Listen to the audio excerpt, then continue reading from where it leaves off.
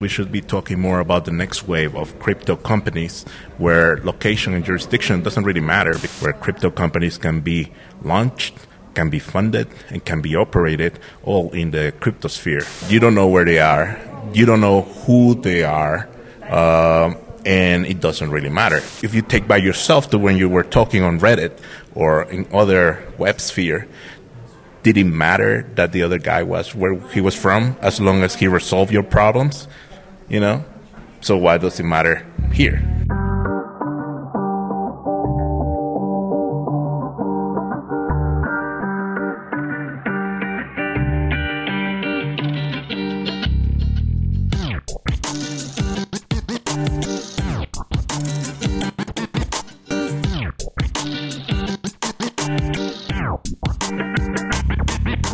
So, this is Code Robinson from the Paradise Paradox, and I'm here with Alex Colorado. How's it going? I'm doing great, thank you.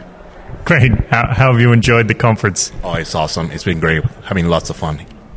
Fantastic. Well, you had a question which you didn't feel was really addressed. Like, people were talking about VC, and there's a lot of questions about jurisdiction or which countries the money is going to come from. But you had something which you felt a question which wasn't asked. Can you go into detail about that? Right. The question was a bit disruptive, I think, because one of the focus was the jurisdiction and if it will pick up entrepreneurship here in Mexico and what compared to other countries in Latin America or the rest of the world. And the thing that because this is a crypto conference, we should be talking more about the next wave of crypto companies where location and jurisdiction doesn't really matter because everybody is just like Bitcoin, anonymous. And I gave a personal example where I fund some tasks that I have to myself on my job, and I just bid them on the open market on a crypto kind of exchange, and they were fulfilled by people from different countries. And I said, well, isn't that what VC does? They basically look for the best companies that can do the job and then fund them. So my question was, well, should we be more gearing towards how much can we do for crypto, for the development of crypto companies, where crypto companies can be launched, can be funded, and can be operated all in the crypto sphere without really regarding on the whole jurisdiction kind of system that was talked about. Yep. So you were saying that like a company could be founded entirely on the blockchain, like you said, using NXT, or I said it could be using BitNation. You register a company and you have this record of it, and it's like it has no set jurisdiction or no set nationality. Right. So one thing was like, well, NXT is a big example of that. They have an asset exchange where you can issue an asset or alias a corporation or a company, and then you issue your on that asset you issue your stock, and then you put it on the market on a speculatory market. But however, this is like a kind of sign of a crowdfunding kind of thing because you're selling your stock. Well, is there space for a crypto VC?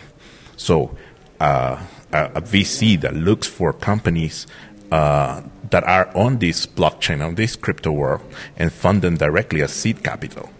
So then you go on into developing your MVP on the crypto world, and then having your corporation on this blockchain, and then it's publicly, and then you can report your performance, and people will fund it, and you will grow like that, you know. Mm-hmm, mm-hmm. So with that kind of leap forward, like I don't think there are too many companies that have done that's like. You're saying there aren't any crypto VCs at all, is that right? I think they need to experience it. They need to taste it so they can actually speculate on or build on top of that on that sensation of saying it didn't matter if the Bitcoin went to Israel or went to Guatemala. It was the same thing. The task was done, and then forward, if the company is solvable, it has a vision. If the idea has a vision or the way it's marketed, then it should work. And then this whole and if it doesn't work, then the funders will take off their money from the corporation. The corporation will die, and then you go on and create the next one. You know. So we're looking at a future where maybe a startup will originate and write themselves like a registration using the blockchain, using BitNation or something like that. Then crypto VCs will come along and fund them using Bitcoin and maintain a record of it using the blockchain, and then this company is going to maintain its records and maintain its payment schedule on the blockchain, and it's completely removed from any country. So you don't even know where it is. Exactly, and that's the whole topic on decentralized corporations, what they're called at the moment, and the thing is that you don't know where they are, you don't know who they are, and it doesn't really matter because it's basically code. It's a programmable funding. If it doesn't complete its tasks, then the fund gets removed. If it does, then it gets approved for the next round, and so on. So I think this, and this is the kind of events that should be talking about that. If there are risks, no doubt there could be risks. I bet a lot of people are right now trying to work on their brains a really good reason why this shouldn't be happening, But I say, well, I mean, that shouldn't also be the reason why it stops. It should be considered and it should be worked around. But then again, if you take by yourself to when you were talking on Reddit or in other web sphere, did it matter that the other guy was where he was from as long as he resolved your problems? So why does it matter here? I mean, the same rules apply. Yeah. Well, when I arrived yesterday at this event, I saw a lot of people in suits, and I wonder how corporate is this going to be? Yeah, I even got new shoes. I was supposed to come in my basketball sneakers, and I got new shoes because I thought the same thing. Yeah. So the thing was that then I did hear one of the speakers yesterday saying something like, well, the regulation is there and it's inevitable, and we need to think about how we can work with the legislation or regulation. But I think, maybe this is probably divisive for a lot of the room. A lot of them probably think the same way, but I think maybe the majority are thinking, how can we leave that entire world behind? This is like the equivalent of this is very secure and nobody could hack it.